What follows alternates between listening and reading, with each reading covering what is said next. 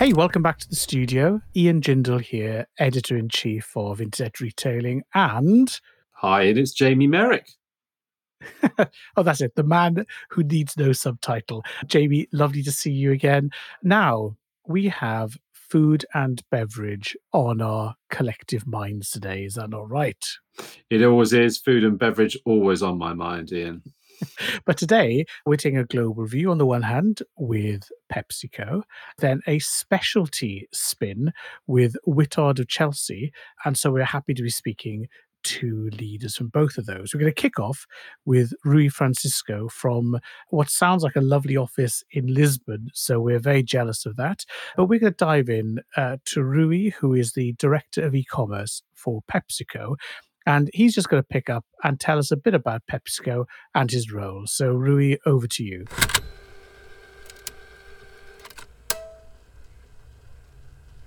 So PepsiCo is a global consumer goods company that has presence in more than 200 countries. And in addition to our flagship cola beverage, Pepsi, right? We also have many other brands that bring a smile to consumers' faces. These brands are also within the beverage category, like Pepsi. So we have brands like 7-Up in markets across Europe and other parts of the world. We have brands like Mountain Dew and Tropicana. We also have snacks brands like Lay's, Walker's, Doritos, and Cheetos. And we also have a very strong nutritional portfolio with brands like Quaker Oats and cereals. Wow. Yep. I've been with PepsiCo for over 10 years, and I started my career with PepsiCo in the United States. And the first role that I did out of the United States was actually mergers and acquisitions, which is the team that looks into what companies we should be buying, or sometimes even doing minority investments, setting up joint ventures with interesting partners, or sometimes even looking into divestitures. I did that for a couple of years. Then I moved into sales strategy to get to work with customers. And this was also in North America. So meeting and defining sales strategies with the big ones across the United States. Sorry, when you say customers, do you mean end consumers or are you talking about major supermarkets? So who are the customers we're talking about here? Very good clarification, Ian. It's our retail partners, so the supermarket and the distributors. Yeah. Right. So you're at the cutting edge then of discussing with them just how much cola and snacks could be shifted. Yeah, and to understand how we grow the categories together, right? Mhm. So yeah, when we talk about customers, we usually talk about our retail partners versus the shoppers or the consumers. And then just maybe to finish my background, it was in 2015 that I actually started working in e-commerce in the United States. I was very passionate about this space as a shopper myself, already buying many things online. And I knew this was going to be an important avenue of growth. And I was part of the first team that started looking into commerce in the United States. I've been working in e-commerce ever since. A couple of years ago, I moved into Europe, and I'm now the e-commerce director as part of the European sector in terms of how we develop our strategy for e-commerce and also how we execute it in the market. So tell me how that conversation went. So you've done your M&A, you're flying high, they send you out into the field to get beaten up by customers and see the sharp end of the industry. And then all of a sudden you think, do you know what? This e-commerce is a lark. How do you persuade anybody to give you an e-commerce portfolio where there must be a whole pile of people who are sitting around thinking, I want that job instead. Why him, not me? What was the move, that conversation that brought you into e-commerce? Well, I think it was a couple of things. The first thing, as I mentioned, was definitely the degree of passion, because even when I was doing that sales strategy role in the field, as you were saying, I was already kind of like saying, hey, commerce is important. We need to make sure that our consumers can find our products online. So I was already consistent with that message for a few years. And then I think the other piece is, as we started looking into the retailers and the talent profile that they have on the other side in terms of how they grow the categories and how they grow their own businesses, many of those people have very similar background to mine, having come from consulting, people with MBAs. And so the type of talent profile that they were looking for actually was a bit of a match. And although it was a very small team in the beginning, I made sure that I was loud and I was doing the right networking within the organization. Good. Well, I think that's a lesson in life, which is, don't just follow your passion, but make sure everyone knows you have it in the first place. So you moved back to the old world, and tell me about the structure now, because it can always be a bit of a strain when you're in a global business that's got a US base. You land back in Europe, and then it's wrong time zone, wrong investment, who's doing what. So how does PepsiCo make sure that this works effectively? Right. And specifically from an e-commerce angle, which is the Hmm. angle that I'll speak about, it's a priority for our CEO, and it's been over a decade right now. We started building those capabilities a few years ago. Now they're a little bit more visible. But the fact that I moved from the United States into Europe and I'm able to work in an e-commerce team, it's because e-commerce is very important for us, and it comes from the top down. Hmm. Then also to get specifically to your question, like how does it work, right? So we have teams within the markets, right? We have our operational teams in countries like the UK, France, Turkey, and Russia, right? That are responsible for operating and delivering the business within those markets. And then what we've done over the last few years is actually to start investing in e-commerce resources within those operating units. So we have dedicated people to e-commerce within those markets that deal with the customers that are present in those markets, that know the shoppers of those markets as well, and then also work with the rest of the operating units, making sure that our products are available. And then my role as a sector person and the team that covers all of Europe is to make sure that we have the right strategy, right? And the right execution within these markets, because there's a lot of things that we can learn from one market, pick it up and send it to the other. There's also a lot of benefit and synergies and having consistency in terms of how we approach commerce. And that's basically the role that I do. And I'm on the phone in the morning with Russia, a little bit later in the afternoon with the UK, and then the next day with France and Turkey, ensuring that our plans are solid, that we're executing them well, and most of all, our products are available for our shoppers and our consumers that want to buy them online. So just open that up a bit for us, because we Yes. cover a lot of brands who are going direct to consumer. Some of them are digital native, some of them are focused, and they tend to be quite concentrated. So you can imagine someone turning around, picking something off a shelf, sticking it in an envelope, sending it to consumers. Whereas because you've got such a developed, extensive network of wholesale through the retail chain already, then that is well established, highly optimized, very well controlled. And then you wander along and say, oh, can I do some e-commerce as well? How do you elbow a space for e-commerce on top of billions of euros worth of day-to-day transactions from corner shops to the biggest supermarkets on the planet? How do you fit in? Yes. And it's a very good clarification question, Ian, because the vast majority of the business that we do in selling our products online is actually via those retail partners and the Mhm. operations that they have online. And their e-commerce activities as well. Exactly. Yeah. That's exactly. So the vast majority of our efforts in selling our products online are with these retail partners. So we're talking about the likes of Tesco and Asda, Ocado in the UK. We're talking the likes of Leclerc, Carrefour, and Auchan in France, and so on for Mm. the other markets. So the vast majority and the biggest part of our focus, effort, and resources is dedicated to this. As people are already going to these web shops, let's call them that way, and they're building their baskets of groceries, we want to make sure that our snacks products and our beverage products are available, and that they're visible as well to be added to the Mm. baskets. And in this spirit, it's very important for us key partnerships with players in this space. One of the few things that I can share with you, we're leaning in behind some of the biggest players online. We have strategic partnerships with customers like Ocado in the United Kingdom and Tesco, which has actually granted us number one spot in e-commerce for the Advantage Group survey, which was Mm. definitely good recognition that we got last year in 2019. But then if we Mhm. get into other markets like Netherlands with Picnic, we have a strategic partnership with them as well. If we get into Turkey, we're rapid delivery. So basically getting your products delivered to you in under 10 minutes, it's growing so fast. It's one of the key developments that we see there. And we have partnerships with players like Getir in that market as well. So it's where Yeah. we put most of our focus. Just like we sell offline via these partners, online, we also do it that way. Interesting. And of course, well, I think what's fun as e-commerce matures, we already talk about multi-channel, but this Yeah. is another dimension as well, which is working with data, with feeds, with category management, with their promotional priorities and their regionality. So really a kind of a partnering approach that is sustainable, but also, doesn't reinvent the wheel, I suppose.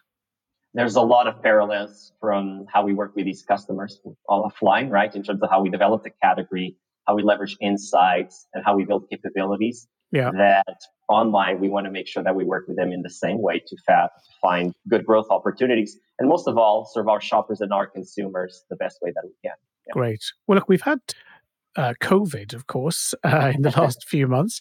And, one of the more humorous characterizations is how everyone's lying on their sofa eating Doritos and, wanting to order their Pepsi via apps and so on. But how have you seen online grocery shopping change over this period? And I think you've been doing some research on this, have you not? Yes, absolutely.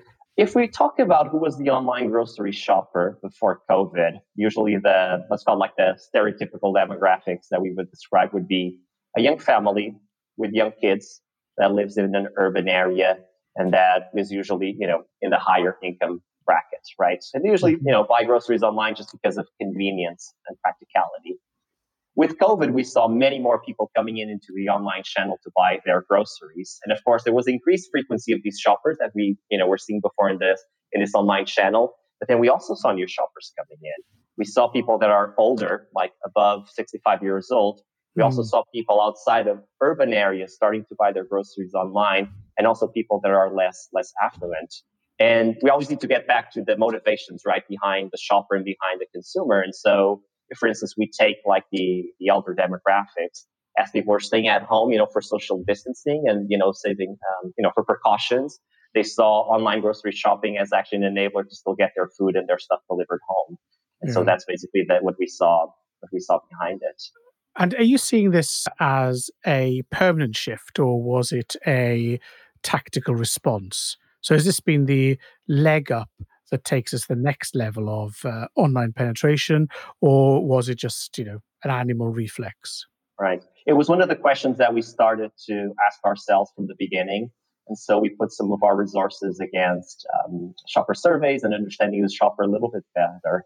And what we saw is that a little bit over 50% of these shoppers that now started buying online groceries this year, they're saying that getting into 2021, they will keep doing some of their online groceries as well next year. So we think there's a bit of a shift that is a little bit more sustained, that has come and will stick for a little bit longer for sure. Just out of interest, Ruth, hi, it's Jamie here. Hey, Jamie. You talked about the way in which you work with your partners and that you effectively work through them, as it were, to get to consumers and shoppers, as you describe. I suspect some stuff's happened during COVID times, but also even before COVID times, you had to kind of support your partners in the way in which would do the best job for you, as it were. Have they changed much? Are you having to really sort of change the way in which you operate to get your partnerships to operate effectively for you?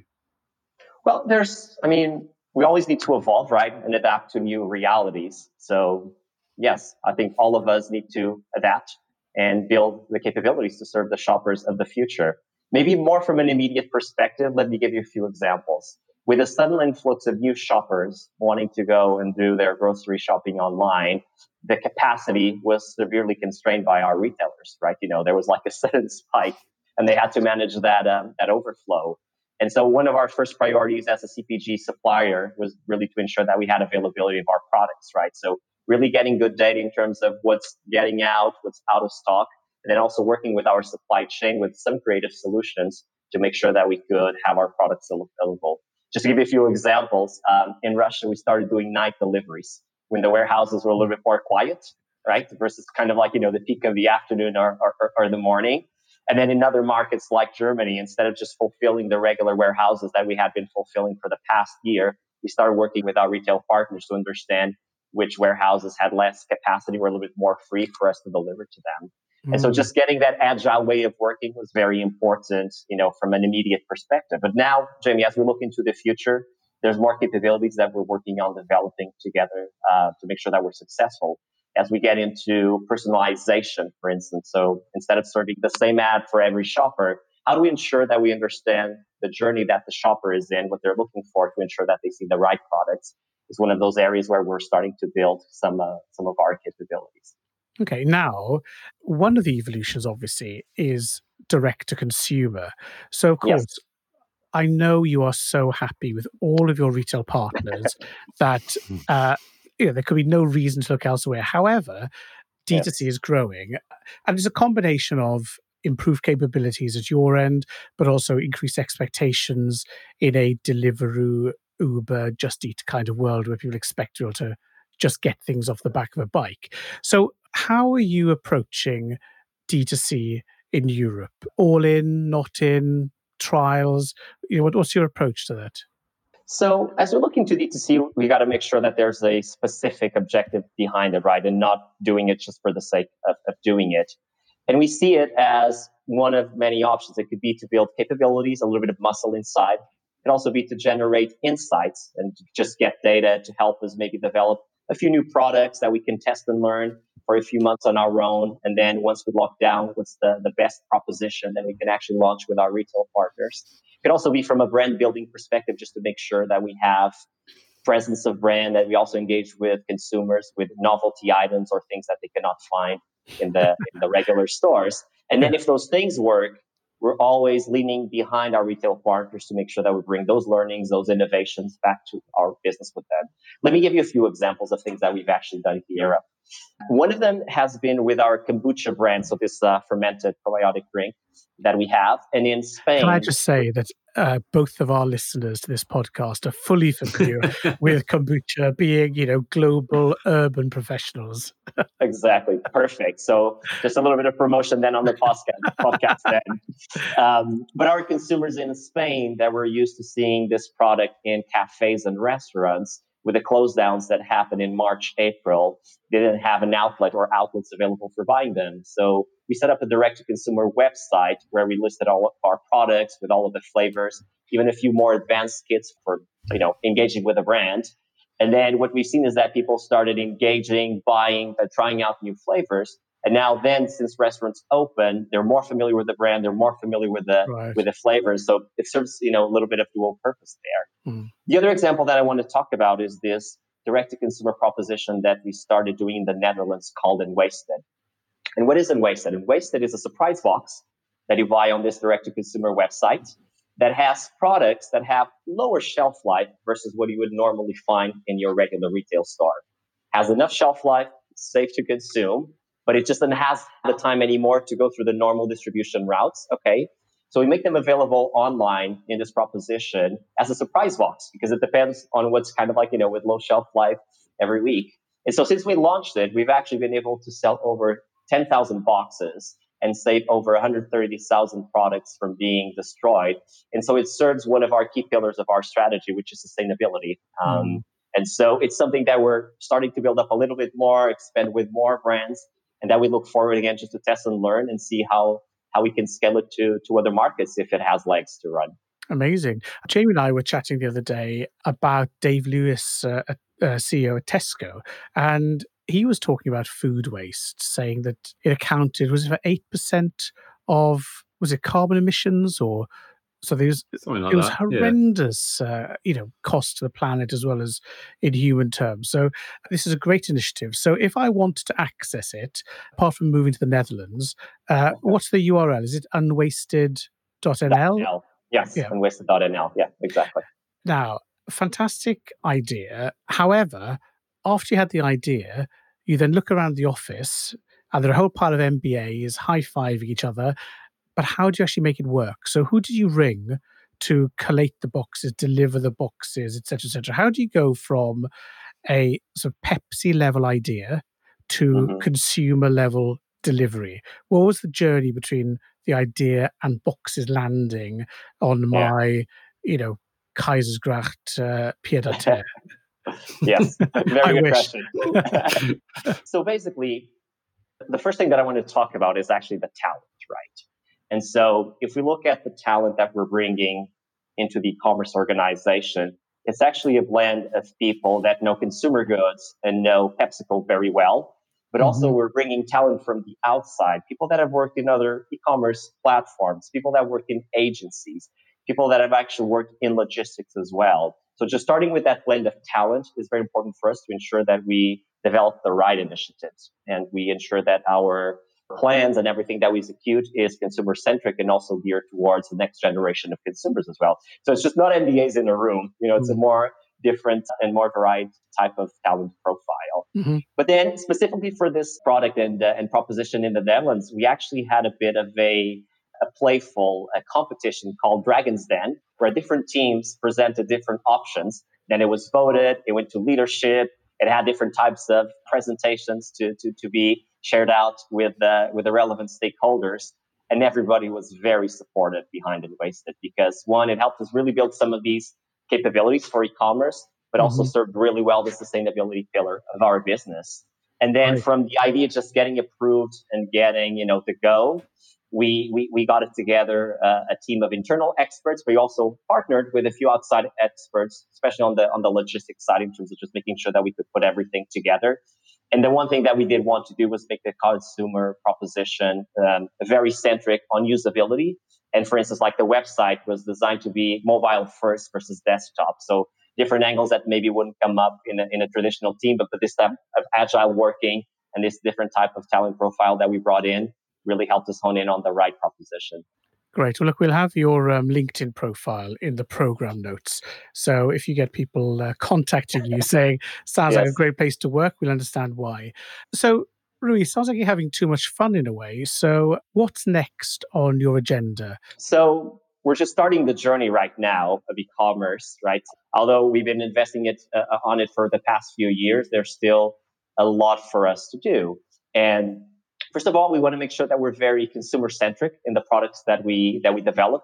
And especially, we see ourselves as a little bit of a window into the future shopper. We want to make sure that we bring innovation capabilities into PepsiCo and start to develop new products that we first start with them online and then we can bring them to other retail partners. Let me give you just a few examples. Over the last year, we've done UEFA Champions League boxes to sell online.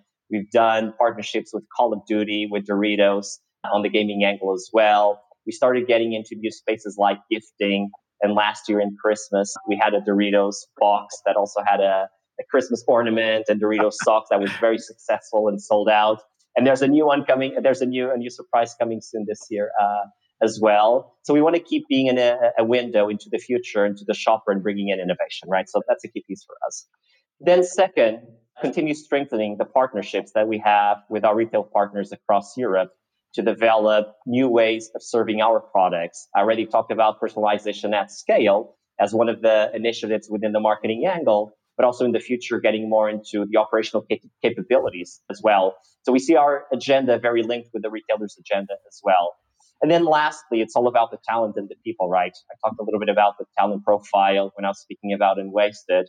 We want to make sure that we keep developing the right profile in terms of talent, bringing in the skills into the organization. That'll be important for us to keep succeeding in the future. So still a lot of work for us to do. And the whole organization, the whole leadership is very excited about that. Sounds great, Rui. Just one quick question. You said you talked about a lot of customer centricity and bringing new products online, testing them first. Has that changed the way in which you now view what products perhaps to acquire or brands to acquire or that kind of thing? You talked about your past involved in M&A. It's interesting to see whether that has really changed the profile of the type of brand you go for, or is a snack or a drink, are they still good snacks or drinks, whatever happens? Yeah. So I haven't worked in M&A for a while, so I'm not able to speak to that. But PepsiCo will always be consumer-centric in terms of any decision that we make, right? Either from an M&A perspective or from a retail perspective or innovation perspective. Hey, Rui, thank you so much for joining us. Thank you. And we definitely love to catch up with you again next year and see how the continued growth in direct-to-consumer and sustainability is going.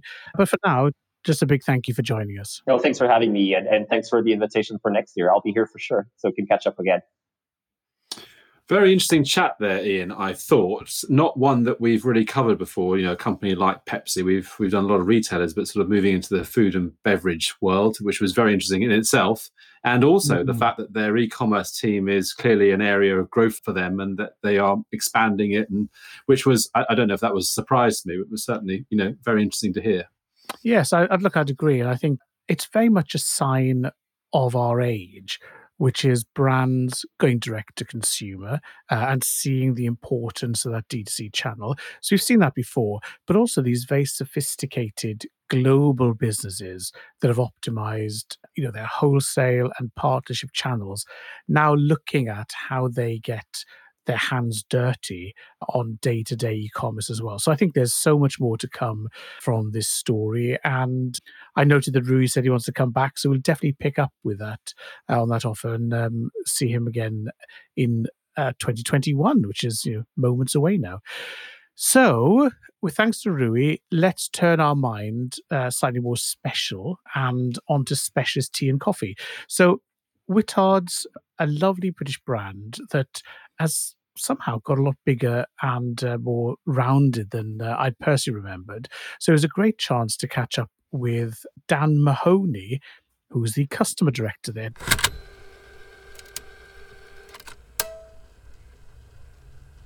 So hi, good to be here.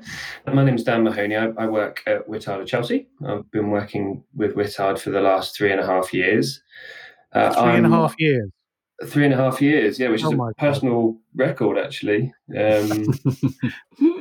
So have definitely been really getting into this this hot drink lark, going on a personal journey with that, which has been lots of fun. And yeah, so I'm the customer director at Whittard. So responsible for all of our marketing efforts, our digital proposition, and customer service. So, Whittard of Chelsea, my beloved, dearly departed gran, would have thought this was the poshest thing in the world. Chelsea, 1886. But in case anybody isn't, my grand's age, tell us about the market position and the company. Is this a tiny little store where you hand grind leaves in a basement in Chelsea? Are you franchised around the world? Just give us a shape of the company. As you called out, we are Whittard of Chelsea 1886, which means we will be 135 years old next year. So, my God, that's such a random number to pick. yeah. So that feels like a big birthday. I don't know if 135 years is a landmark. Certainly feels like an important. Must be a pewter anniversary or something. Yeah. Tea, whatever. So how big is the company then? Because looking at your website, you seem to have quite a lot of stores, which obviously I hadn't come across. So shape of our company, we have just shy of 50 stores in the UK. We have an e-commerce business, which you can see at whittard.co.uk, and I would very much encourage everybody to go and check out. And then we have a growing international business. So we've seen in the last few years, quite fast growth in China, which has been really exciting. So we opened up a store on Tmall in 2016. Really, I guess the customer insight or validation for doing that was the response that we were seeing from Chinese consumers in our stores in the UK. So Whittard is very popular, or had been very popular with Chinese consumers visiting the UK, and that was sort of validation enough to start seeing whether we would see a positive response for having a local proposition in China, and that's been really interesting. And we have in terms of consumer, there's a few different. It's a bit of a cube in terms of where the brand is interesting to different people. We have a very loyal customer base. Many of our customers that have been with us for a long time who love our classic English breakfast tea. Some of our most loyal customers are coffee customers. So we have especially a Guatemala Elephant is our sort of our best-selling coffee line, and we have a lot of consumers who come back again and again for that particular unique coffee. Guatemalan Elephant coffee. Yes, which is especially big beans, which is part of the charm of that. It hasn't been through an elephant. It's not like civet coffee. Not to my knowledge, no. Recycled coffee. Yeah, exactly. I'm sure that's a thing somewhere for someone. So we have this sort of, in our home market, a long-standing brand loyalty from a very sort of passionate core consumer group, and we part of my objective is to sort of ensure that the brand is attractive and approachable for younger customers as well. And actually, if you look at the demographic profile of our business, it's very equally split, so that the brand is attractive to customers of all ages in the home market. We've also seen, especially in our physical stores in the UK over the last few years, we've seen a great response from international visitors, so from travellers and from tourism, which is helping us shape our international expansion for the brand.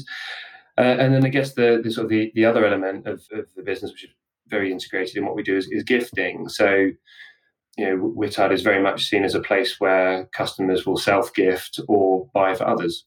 So that's I'd say the sort of three key moving parts is sort of loyal customers who come back for products that they believe and trust in, some to go on a journey and to explore new flavors, international customers who believe that the Brits do it best in terms of heritage tea, and then the sort of the gifting of solutions that we have. Yeah, and a big thing for us actually as a brand about in terms of proposition that's been very important over the last few years is when I'm actually from Portsmouth, where we do have a store now. We have a store in Gunwharf, and we had previously had a store in Gunwharf, but there was a break in between where we didn't have a store for a few years. And so when I first took the role, the two things that people would say to me were, "Oh wow, I didn't know they were still around." Right. Yeah. And yes, I've got some plates or some bowls in my cupboard from Whittard. I love them, and I've had them for years.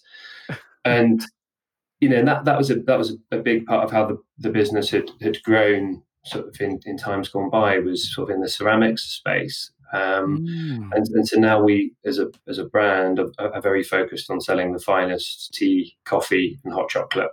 We want to be a drinks business, and we want to have this quite unique multi-category proposition for our customers. Interesting. And so when people go, "Oh, I didn't know you're still around," that indicates, both recognition of the brand, but also a lack of connection. So given that you have a customer role rather than an e-com role, how have you gone about reminding people that you're still around, those who aren't maybe within the obvious footprint of passing a store? Yeah, so even more accentuated this year, as I'm sure it has been for many brands. But we've been trying to become more digitally native and as a brand, so that we can.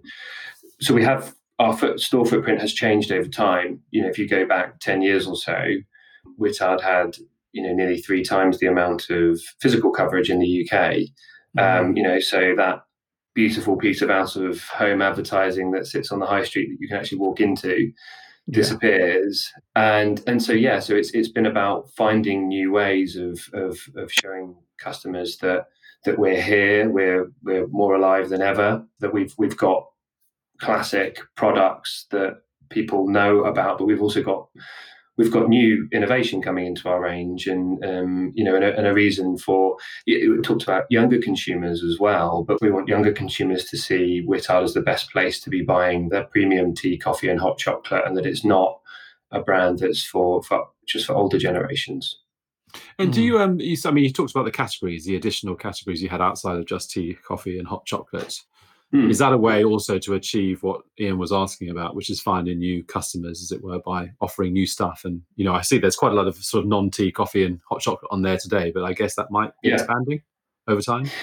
Yeah, that's certainly a big opportunity for us, that in terms of having branded equipment in a customer's house, and that's something that can. So one thing that we love is our iconic Whittard Caddy. Is an important product for us, because if that can be sitting on someone's kitchen side or on the pantry when friends are coming over and seeing our brand sitting on the side, that's a really positive thing. Also, the concept of a caddy being empty tells you need to fill it up. So you have that whole sort of retention cycle or reminder that you need to buy. And I think that some of the bits that we've been trying to become slicker and slicker at is, if you're as organised as me when it comes to, say, drinking coffee, then you need coffee when the last beans go in the hopper. So it's like, oh crikey, I need that. I need it now, especially over the last few months. So it is then how we can remove the barriers to enabling a customer to have product quickly and effectively, however they want to get it. So we've been doing a lot of work on that as well. So coffee drinking is both going mad and highly innovative. So on the one hand, we have people like Pret who have their 20 quid a month, nearly all you can drink, up to 5 a day, but not more frequently than every half hour, blah, blah, blah, thing.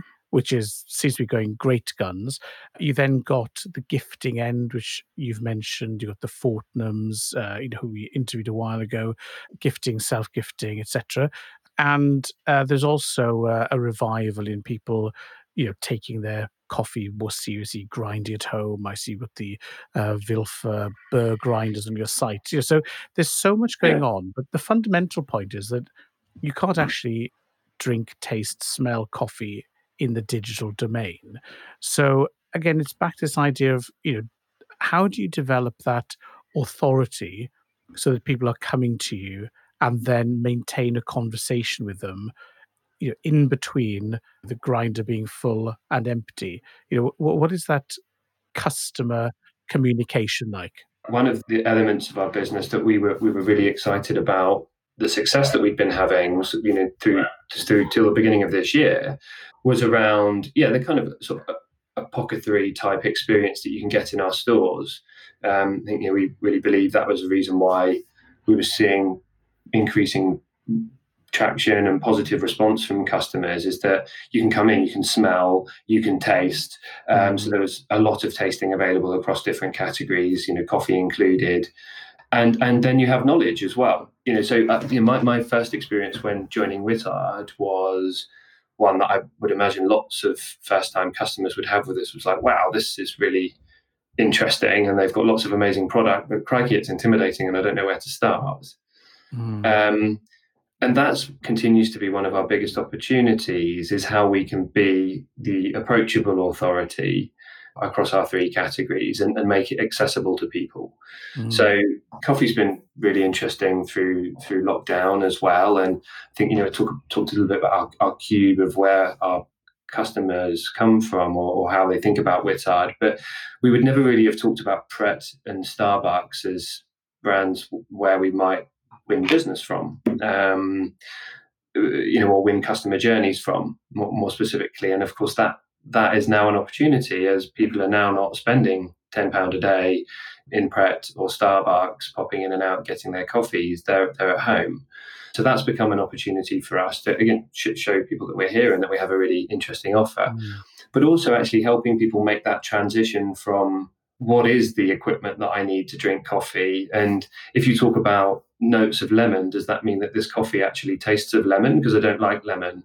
So it's making some of this information easy to digest for people, and that's a big focus of a lot of our content.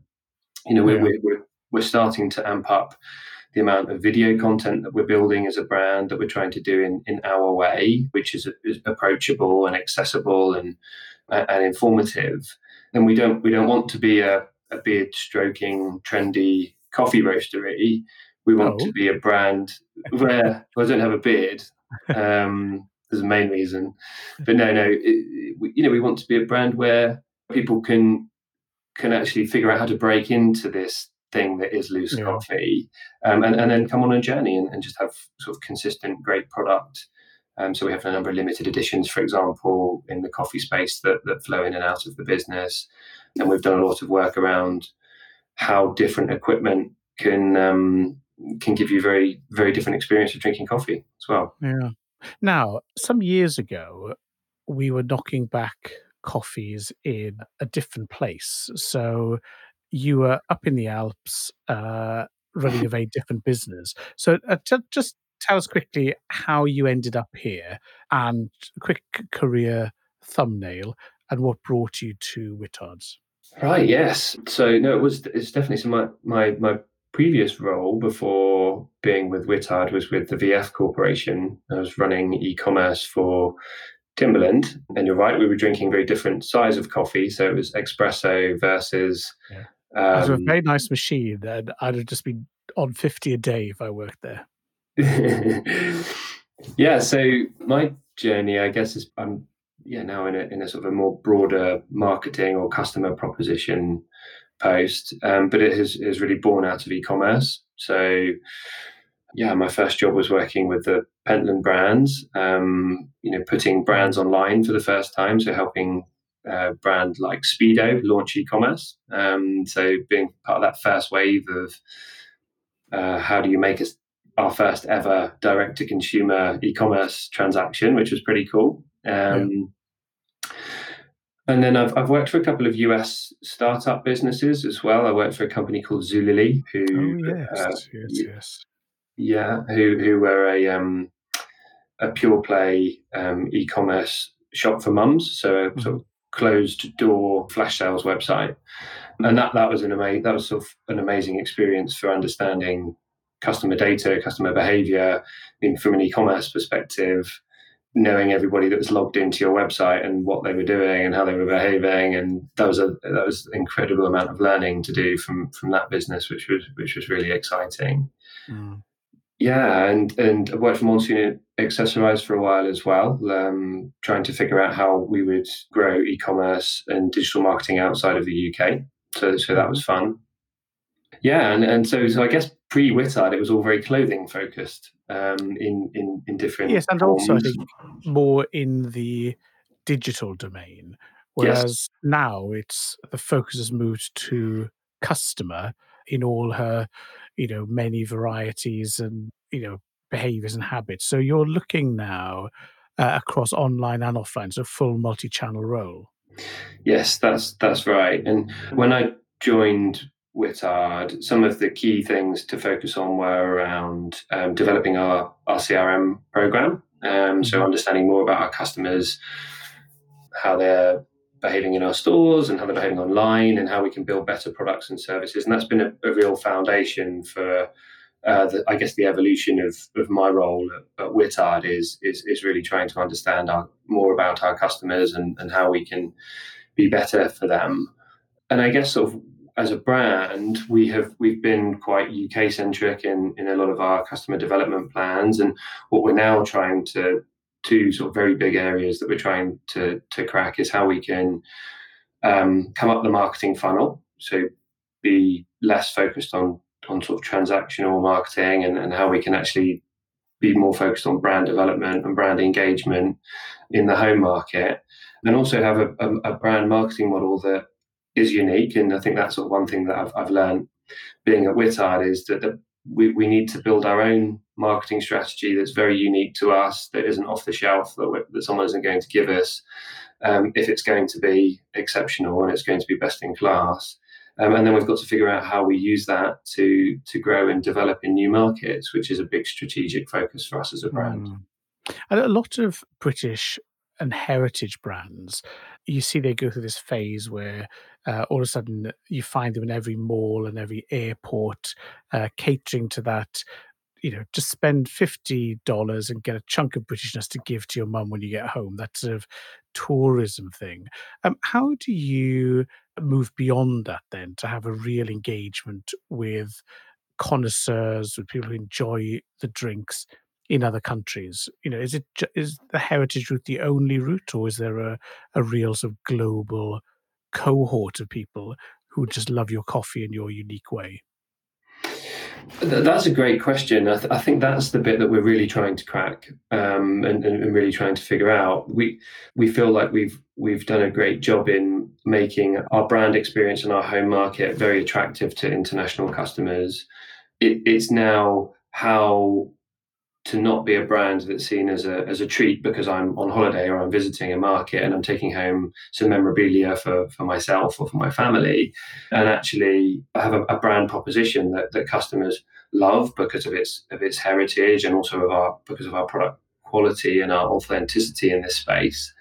But to develop retention, to develop customer relationships that are deep and meaningful, and not cosmetic because of maybe the wonderful brand heritage, crack that. And I feel like that in some ways, despite a lot of the challenges that have come with this year, that's giving us a great opportunity to be a lot more digitally first from a new market perspective, so that we can learn a lot more faster and adapt what we're doing.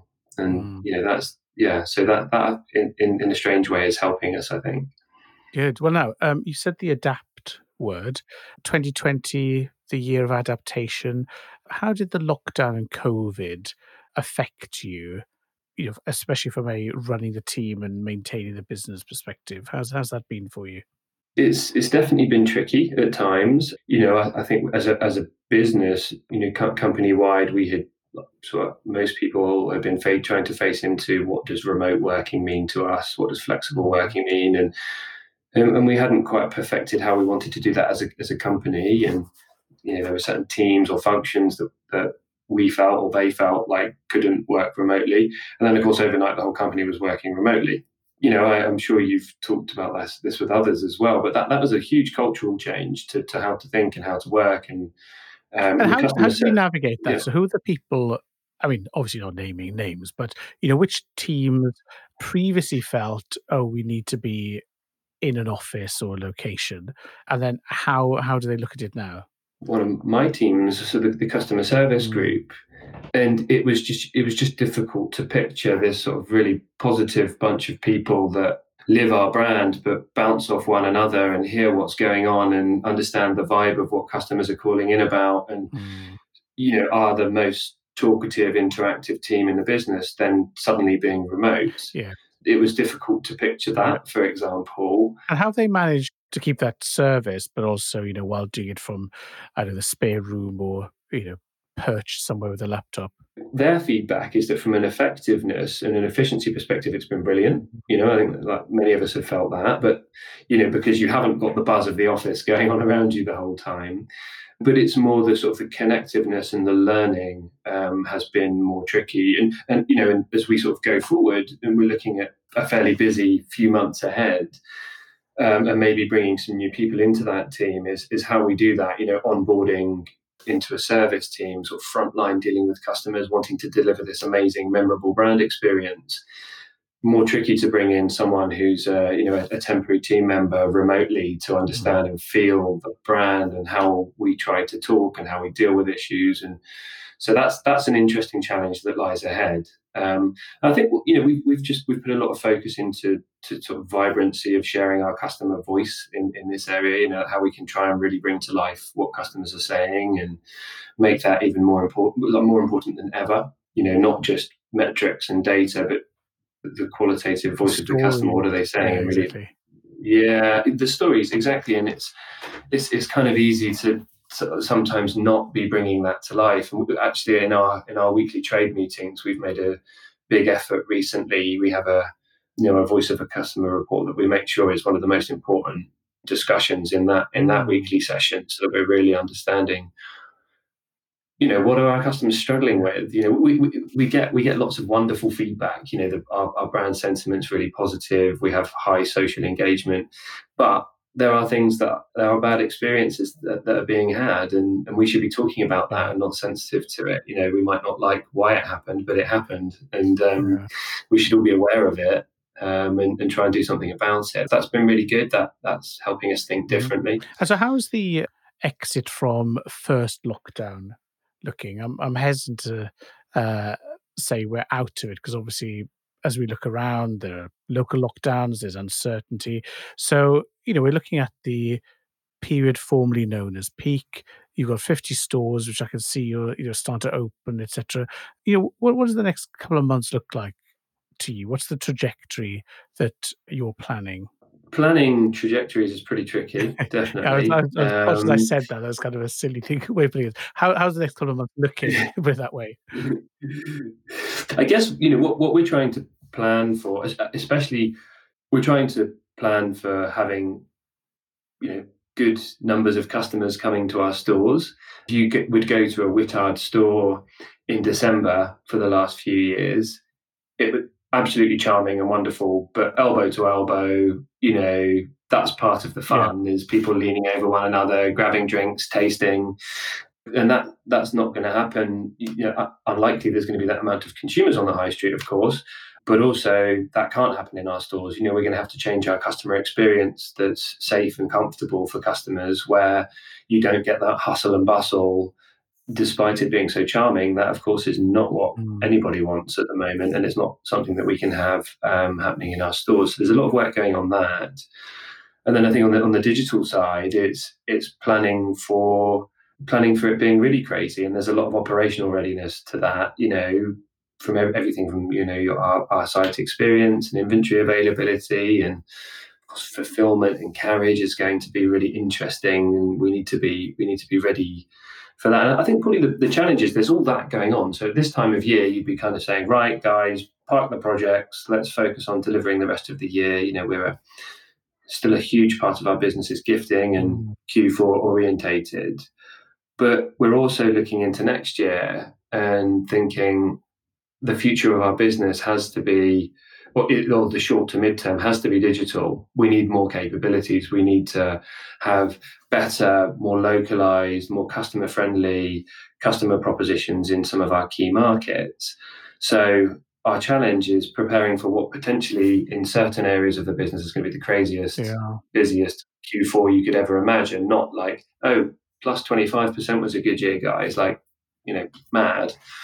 As well as knowing that we need to be building better capabilities to sort of sustain our midterm future. So there's a lot to do, and it's figuring out how to get people working on the right things in the right places so that we can make the most of a very tricky year for everybody, but also not hit January and think, right, where are we? What are we doing? What next? So you need to keep your head down, but also keep it up.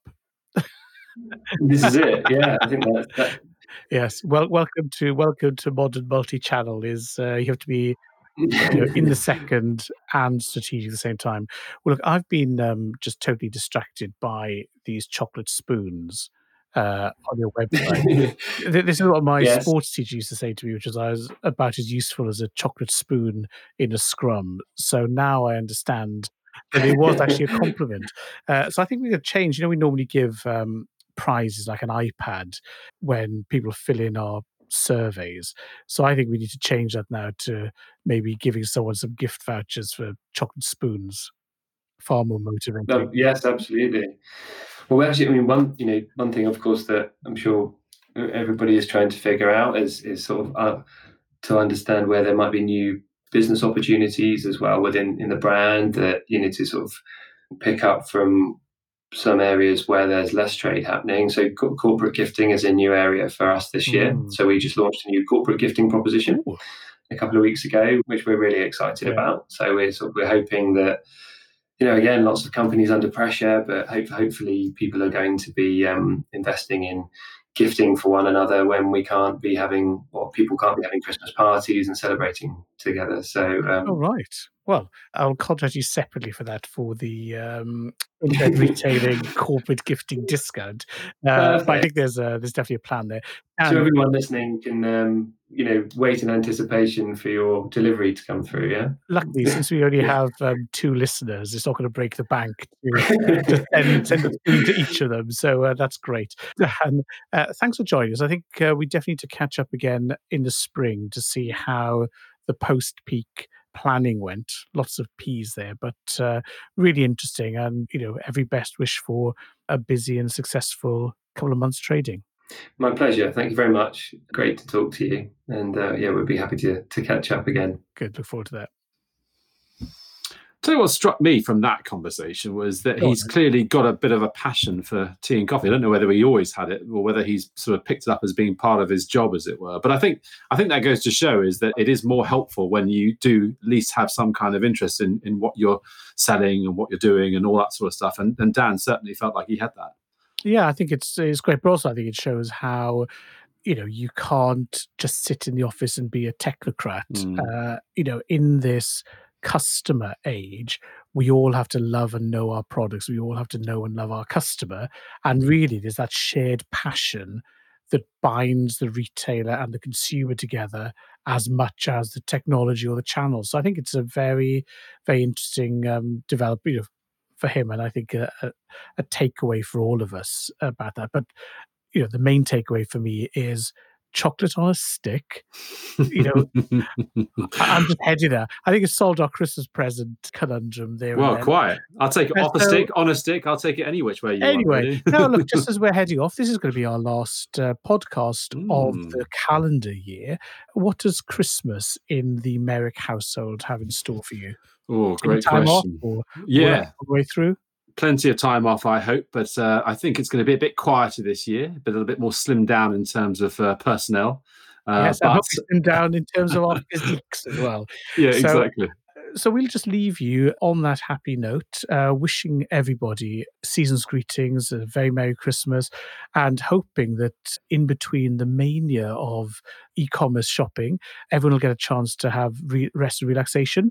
We're back in the studio, I think, 5th or 6th, so an incredible start of the year. No spoilers yet, but as ever, do let us know if you'd like us to speak with anybody, if you'd like to volunteer yourself, because 2021 is definitely going to be the year of the airwaves. So do make sure you join us in the studio where, Jamie, the countdown to physically seeing each other again and being in a studio must have started. I can't wait, Ian. Studio. Merry Christmas to you. Merry Christmas to all our listeners.